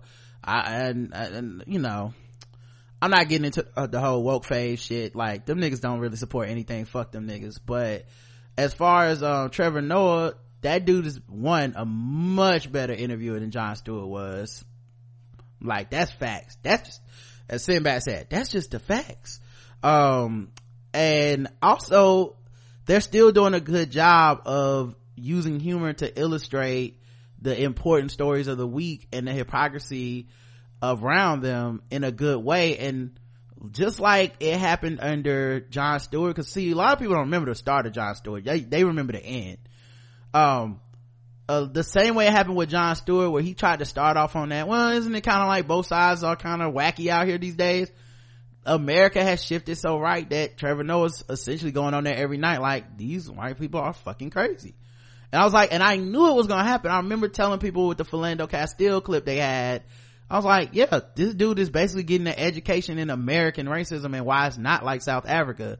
And he thought it was kind of a monster that he, in my opinion, that he knew, because he's like, oh, I came from a place that dealt with the similar type of racism shit. It's not the same. And he's basically been getting this 101 and like, no, American racism way different. And your shit wasn't bad, but yeah, there's some other shit over here, and it ain't like, you can't just talk to these motherfuckers. It was funny, I made this tweet saying I like the way that they use the alliterative names for the white women that keep calling 911 on black people, like Permit Patty and Pool Paula and stuff like that. Delta Debbie is the latest one. Anyway, so I said that, right, and this dude retweeted it and was like, we need to stop making these people famous, right? Why did I click on his bio, Karen, and he works for the Daily Show and Rundown? I said, nigga, didn't y'all play these clips on y'all show, and didn't y'all interview Tommy Lauren? Like, how you gonna stunt on me? Y'all got way more reach than me, and y'all did make them famous. Like, come on now. he deleted the tweet, but it was so funny. It's like he must have forgot what he worked for a second. Like, I think he did. Yeah, I mean, I ain't even mad at him. Like, he should delete that shit just to keep his job. They might fuck around and be like, what you mean? Don't talk about these bitches. We need this money. Come on. Okay, Trevor got these jokes. Let's go. Write these jokes. Anyway. At this point, I'm seeking therapy to work through my issues to figure out how to cope. But in the meantime, I'm heavily invested in self-care. I binge watch shows on Netflix, go to the movies, go get pedicures and massages. I spend more time with my family. I just had to do things that don't stress me out. I pray that we all survive this mess, because if people thought these 2 years are crazy, I think it's going to get worse. Hadn't even been 2 years. It feels like fucking 8. And honestly, man, I've been doing a lot, like spending more time with family and close friends and shit too, because like I said, on top of the shit that happened just last year and stuff, it's just been kind of like I need to make sure to connect to the people that are important to me and close to me, because it don't take much. I don't think it take much these days for motherfuckers to like go from best friends to worst enemies, because there's so much animosity just in the atmosphere anyway. You ain't even gotta do shit, you know? Like, motherfuckers will make you don't get to own anyone's story, like anyone's narrative, but motherfuckers will find a reason. Like, it'll happen if they want it to happen. So, you know, you gotta make sure your crew stays close knit, man. You tight with your peoples. All right, the poll was, have you thought about seeing a therapist since the Trump election? Yes, no, or I already was in therapy. 20% already in therapy. 15% have not thought about it since Trump's election. 65% yes. 65. That's a huge number. Mm-hmm. That is a lot of us. Yeah, they've done studies to say, particularly with black people, they said they've seen a huge increase in black people going to therapists. Mike in London says, I am a therapist. Okay, Mike, you don't count. You're not even over here. Tanya says, you don't count. Yeah, Tanya says, I've been so angry since the election that I started to feel small in my own thoughts. I had to stop listening to 45 speak, because all I could think of is if he was dead, I wouldn't have to hear him and that BS. But that won't really help, because the VP is worse and the line of succession is complete trash. I'm still angry, and I think we should all be angry. Our country is stealing kids, reversing years of progress, and becoming international pariahs. All because we had a black president, and we're about to have a woman president. I need the therapy so I can be open and present for the people I actually care about. Finally, a hearty F you to the 53%, the straight white male, and the I'm voting third party to show them people. Yeah, like, it's wild, because even the things we do to like escape or treat ourselves are like still spending money in capitalistic shit, but you know, it's how people cope. I don't know what to tell you. Like, everybody's trapped in this human condition. Mm-hmm. So, I mean, but I feel you though. Like, it's infuriating, and to see the thing I don't want to do is shut down and stop paying attention to everything, because I think that's what a lot of people do, is like retreat into this, like, I mean, you still pay attention to politics, and I'm never gonna be that person, because, you know, one, survival, but then two, I'm not built to not be aware, but I'm definitely not some superhuman that can be completely subjected to atrocity after atrocity and not be affected. Correct. And it's very hard, because the lines blur into personal life so fucking easy. Like, it's just so easy to be like, why am I fucking angry today? You know, like, some days I just wake up and be like, today I'm gonna start my day and I'm gonna just let all of the angry, bad, like negative energy just go, and start from zero and see if I can do that, you know. And it's hard, you know, it's hard. Like, I had a day like that Friday, but I did it, you know. Like, I woke up, I was like, I'm gonna just, like, I don't feel happy, but I'm gonna let the negative thoughts go for a little bit and just try to concentrate on things that, you know, on moment to moment things that keep, you know, that just keep you here, you know, not on some suicide shit, but just like keep you present in the moment. Right. That's what I mean. Like, I went and saw Kyrie Irving's movie, you know, Uncle Drew, and spent some time with my mom and dad and Karen and stuff. Like, you know, just keeping present like that shit matters to me, and I think at least that's what I use to get through. Falcons Diva says, I had my first appointment this Saturday. I feel like I've been on edge since November 2016. And when you added my divorce and the death of my uncle dad in the past year, I went from wanting to see a therapist to needing to see a therapist. Even when I'm taking a break from my family shit and hanging with my friends, it's common for 45 antics to come up in the conversation. And I feel like I can't get away from the negative. Yeah. Booger Shoebay says, I was in therapy time, to help me process my divorce. I started in the spring of 2016, but by November 2016, half of all my sessions have been about Trump and his administration. I also started taking anti-anxiety meds to help me increase an acute stress and anxiety. I've been on edge and easily triggered by everything since Trump. I don't think you're alone, man. I think it's a lot of us. Like, I'm glad we had that episode and talked about it, to be honest, just because of that. And also, man, like on that episode, you know, I talked about dealing with shit where like you don't feel like this issue is the problem, but is like things are underlying shit and it's getting worse and stuff. And you know, I was able to like talk to somebody on the phone this week that, you know, I felt like we was having a conflict or at least misunderstanding or something, and that shit like mattered so much to me. You know, I think a lot of times it's easy to be in denial about that kind of stuff, like fuck this person or whatever, just that's their problem. You know, it's like that thing that we do where you kind of shirk responsibility of any involvement, or you make it so that it's always on them or whatever, which isn't necessarily fair, because like I said, everybody has their own narrative to things that happen. And then because so much of shit is public now, you know, like Twitter, Facebook, YouTube, Snapchat, Instagram, yeah. So much shit is public. It's like, how I'm supposed to interact with you without an audience in mind? Because I think having that audience a lot of times makes people kind of play it up for, I want to win this argument, rather than I want to understand where you're coming from and I want you to understand where I'm coming from, and we could build off of that. So it was cool, because, you know, if I'm going to talk about the things that are negative, I want to talk about the things that are positive too, and maybe these are things that help other people listening. It was cool to talk on the phone to the person and be like, hey dog, this is how I felt about it. Oh, okay, that's how you felt about it. All right, cool. Well, you know, let's take it from here, and this is what I'm gonna do in the future, and this is, and I would, you know, and let's clear up any like any influence of like, was this about me? Was this, because, you know, with subtweeting, sub booking and all this shit now, like it don't take much, man. Like I said, it don't take much. You could be talking about a fucking reality TV show and somebody could look at that and be like, this motherfucker, what?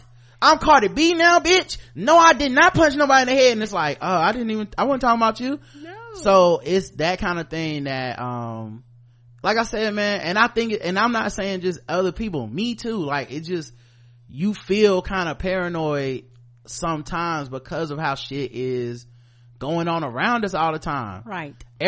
Turn on, like, don't do this for real, but if you ever do this, you know what I'm talking about. Put it on MSNBC for 10 minutes. That's MSNBC, the good one. Right. Every story is a breaking news story. Every fucking story. Down on the bottom of the screen, everything's scrolling. Mm-hmm. Things are flashing. Yeah, they've actually done studies on that, talking about how they usually didn't have all that shit popping on your screen, and how over time they just started putting all types of shit running across your screen all the time. So your attention is a little bit of it's almost, I don't say manic on your screen, but you got like, they're talking about the breaking news. Is the breaking news is one little scroll, then below it is a running breaking news, then on the side you might have your stocks, you know, then on top you might have another running thing. So you're looking at the screen and it's literally like 65 things running at you at once. It's overload. Yeah, it adds to the tension. And correct. I think our Facebook feeds are like that in some cases, our Twitter feeds are like that in some cases, and it's just so easy to get caught up in this constant fight or flight emotion. Mm-hmm. And it leaks over to other shit, and I do my best to try to keep it from that, but I'm human too. you know, there's, you know, you're reading extra in the shit, you're reading you're saying extra in the shit, you're, you know, you know, you're not being careful with what you're saying. It's difficult, you know, and we all fall short, but I feel like real relationships allow for some, hey man, let's talk about this, and okay, cool, I see where you're coming from, boom, we could set that straight. Let's make sure we're good more than whatever the fucking ego that it feeds for people online and shit. Cause you know, you see people fall out and what do? I'm gonna collect my Pokemon friends and we about to go ride on you, and you collect your Pokemon friends, and we riding on each other, and like it's some fucking gang fight but with the internet and shit. Like I don't want to be involved in any of that shit. So it's kind of, you know, it was kind of refreshing, and I, you know, like I said, it's amazing what actual talk can do compared to a lot of the shit that goes on that passes for conversation but it's not real, you Correct. know. So anyway, let's see, we got emails. Miss CT writes in feedback, Karen's Fro. As always, you all have great content, but I'm really here to compliment Karen's Fro. Oh, This is the first time that I've watched the live video in a while, and I think it was a different color last time. Karen, your hair is looking good, girl. Really healthy, really thick. I know how you are good to do I know how you are good to do a big little chop at a moment's notice. So I thought this would be a good time to mention it. Thank you as always. Thank you. It has been looking good over there. I do. I like it a lot. I think I'm just gonna let it grow out. But I have heard how sometimes people do like a second big chop.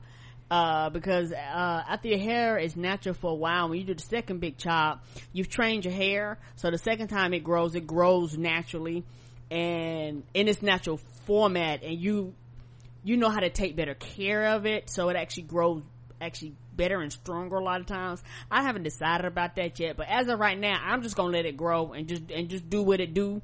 Not sure how big, you know, because sometimes I see natural frozen get really big and really, really pretty, you know, so who knows, I might be out here like I'm every woman. I don't know, you know, who knows. The next one is Middle Aged and Asian, episode 1706. My God, preach everything y'all said. Yes, just yes. That's all I got to say about that. Oh, just short and sweet. Thank you, appreciate you. I know we're getting close to the break. Okay, I'll see if I can do one more. Let me see how long this one is. All right, here we go. This is from Kiana, who says, hey, how much will people eat? Oh, the Blackout Tip 1708. How much will people eat of you until you are no more and then say you are delicious? And people will consume you until you are no more and then look at you like, why do you not have more to give me? Roderick and Karen mother effing Morrow. Rod, I know you're an atheist, but nigga, when I tell you that's a word, good lord, I just can't. I'm done. I'm going to weep. I feel seen. Love you all, Kiana.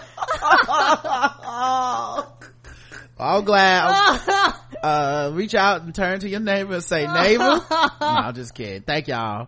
Let me go to the next session real quick, and we'll read the last two emails. We'll be right back. That's hilarious. Mm-hmm. You know, someone had taken a transcript or had transcribed a portion of the show, like just a couple of things I had said last week, and they had taken, like, you know how you can take a picture of the words, a screen cap or whatever, and put it on Twitter, you know, under our hashtag TPGWT. And I was reading it like, who is this smart, savvy, deep, intellectual person right here? This person right here, now they need a show, you know, they need a show. Like I would listen to their podcast. I was like, oh, that's me. Oh wow, look at me. I am good. Let's see. Laketa says, just another email saying I love you guys. Hi Rod and Queen Karen, there are lots of things to say, but I'm getting old, so I may not remember it all. Winky face. When I first discovered you via the Struggle Bus podcast over a year ago, I said I'll just download 2 episodes. Yeah, shout out to the Struggle Bus. Shout out to me never getting back to them about having them on the show. I gotta get on top of that, secretary. I'm doing a good job, y'all. We getting guests now. Okay, I've been reaching out, emailing people. I'm gonna fix this. Yeah, the secretary got bogged down, got behind. I'm gonna reach out to Catherine Heller. We gonna fix it. We gotta make it happen. I said I'll just download 2 episodes to get the gist of the show and see if I like it, etc. When I heard Karen say the infamous and still fuck you 53%, I ain't forgot, I knew I had found a podcast home. It's funny the things that y'all be like, yes, fuck them. I mean, I love y'all now.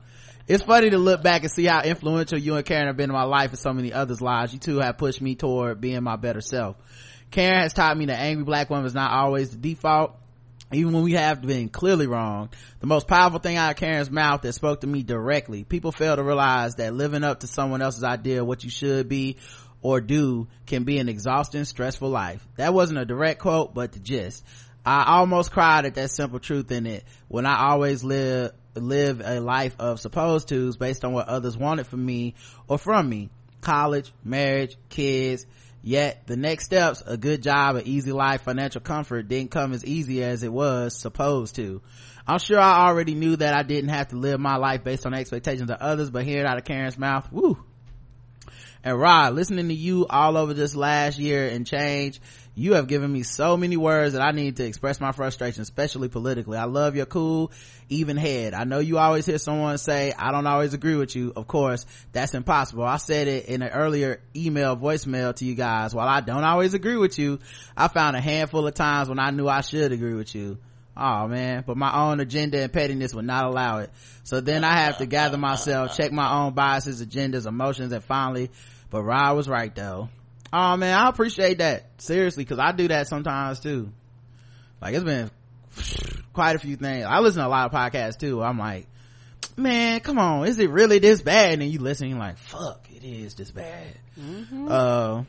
But yeah, and like, honestly, dog, I just want to be clear on this, because I think in the position we're in, people probably assume that, you know, that's what we want. But I mean, speaking for myself, I'm not really here to try to convince people to agree or disagree with me necessarily.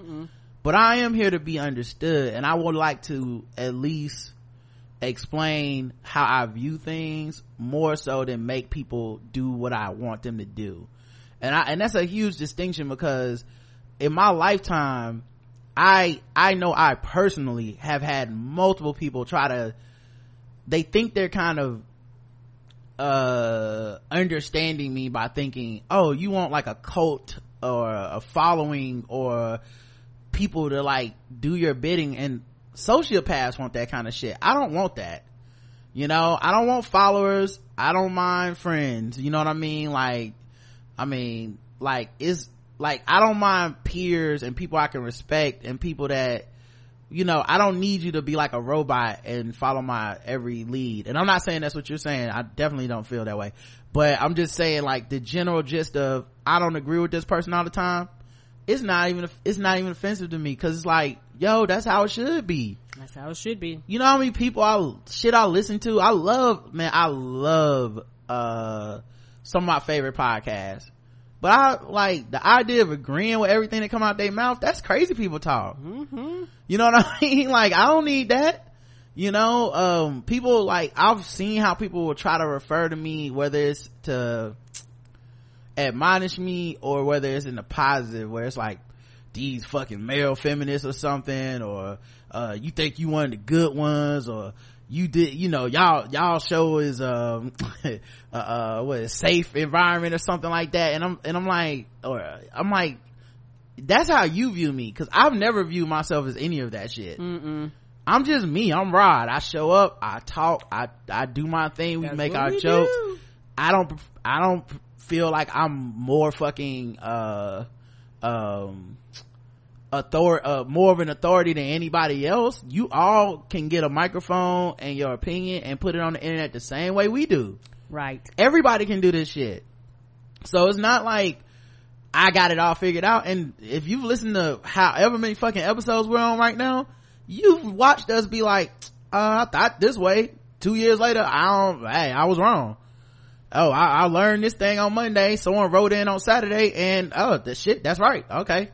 I still remember as an example, the first time we read about Chelsea Manning and her wanting to get gender reassignment surgery and stuff, and she was in prison for, you know, particularly being a traitor to the United States and shit. I still remember like, now why the fuck would we do that? Like, but she's like, she betrayed the country and shit, like, and you're in prison now, you don't get to do da da da. And someone wrote in on Saturday, I can't remember if it was Olivia or somebody, but they wrote in and I was like, oh yeah, I can see that point of view. Yeah, fuck it. Well, why the fuck do I care? Yes, you should be able to get your gender reassignment surgery. You know, of all the other shit they spending fucking money on with the Defense Department, that's the least of our worries. You should be able to get that. You should be in a facility that corresponds with your gender, and you should be addressed as your correct pronouns and all that shit, because it literally cost me nothing. It cost me personally nothing to be like, yeah, that's actually much better. Prison should not be about torture. No, it shouldn't. It should, you know, especially when you get to the inalienable rights, like the right to your gender and shit. It should not be about that.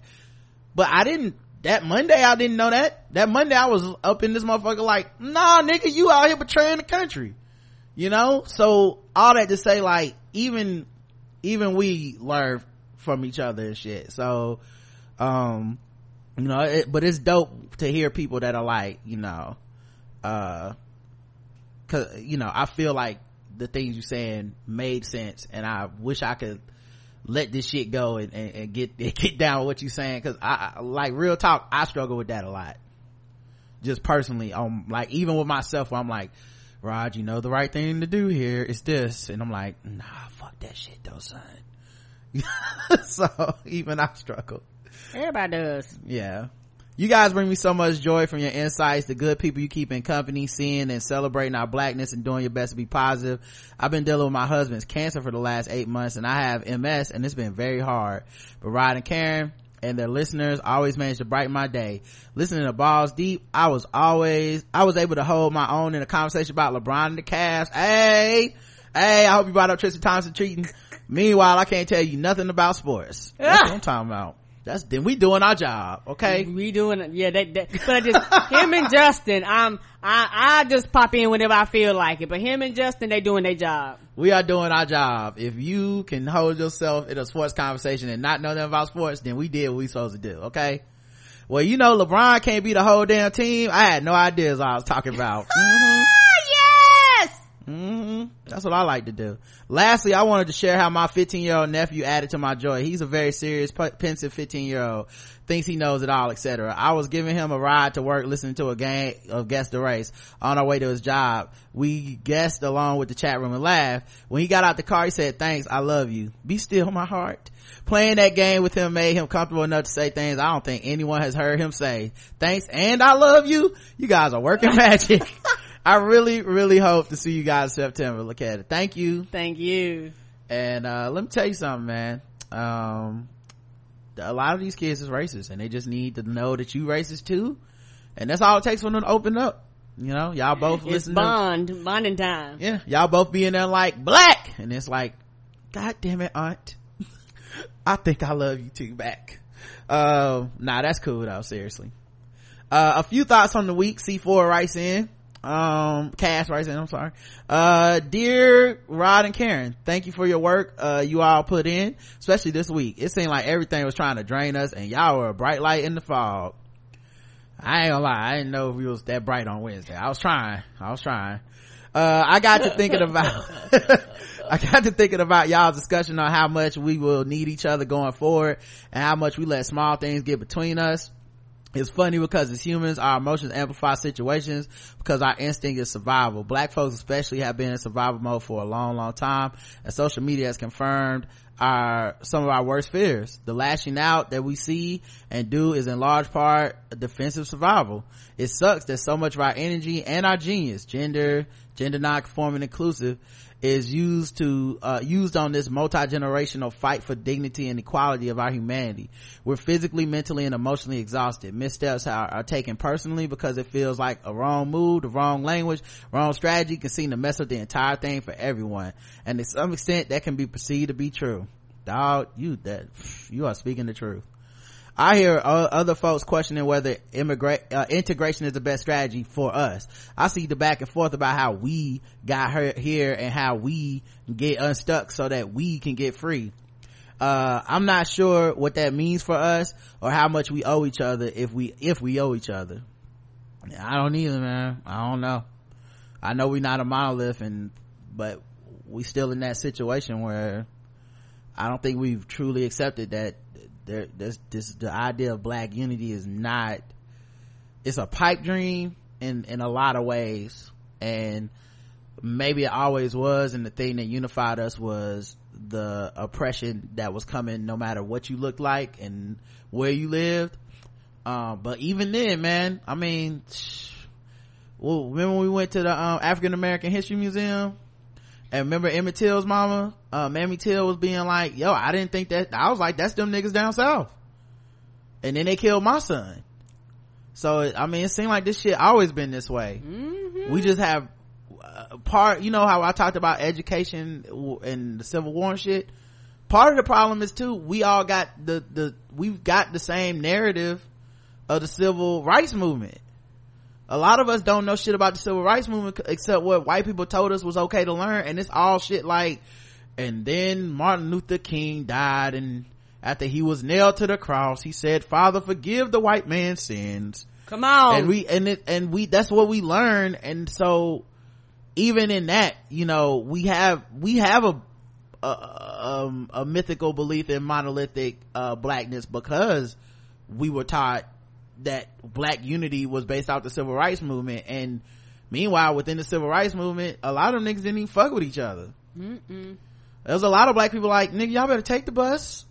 You know what I mean? like it was never magical unity, but we just got taught that it was, you know. And I think it's done us a huge disservice, because we still expect that from each other. The truth of the matter is, a small number of black folks can still make changes, big changes, but it's never gonna be everybody on board, ever. No matter if everybody benefits from it, it don't matter. Yeah, and people gonna have to get used to doing work for people that really don't give a fuck about them, and will take advantage and credit for all the hard work that they did to move people forward. It's fucked up. It's real fucked up. You know, it's one of the reasons I try to stay out of the whole activism space, specifically because of that. It's fucked up. People do fucked up shit. You never know nobody's intentions, and motherfuckers can literally have, because they do feel like it's life and death, motherfuckers can have a disagreement, and it's fuck you, fuck everybody around you, don't fuck with this person. Like, it's a lot of shit that I'm like, I'm staying out of. I don't know, you know. Anyway, but yeah, it definitely bleeds over into online and shit. We are in survival mode.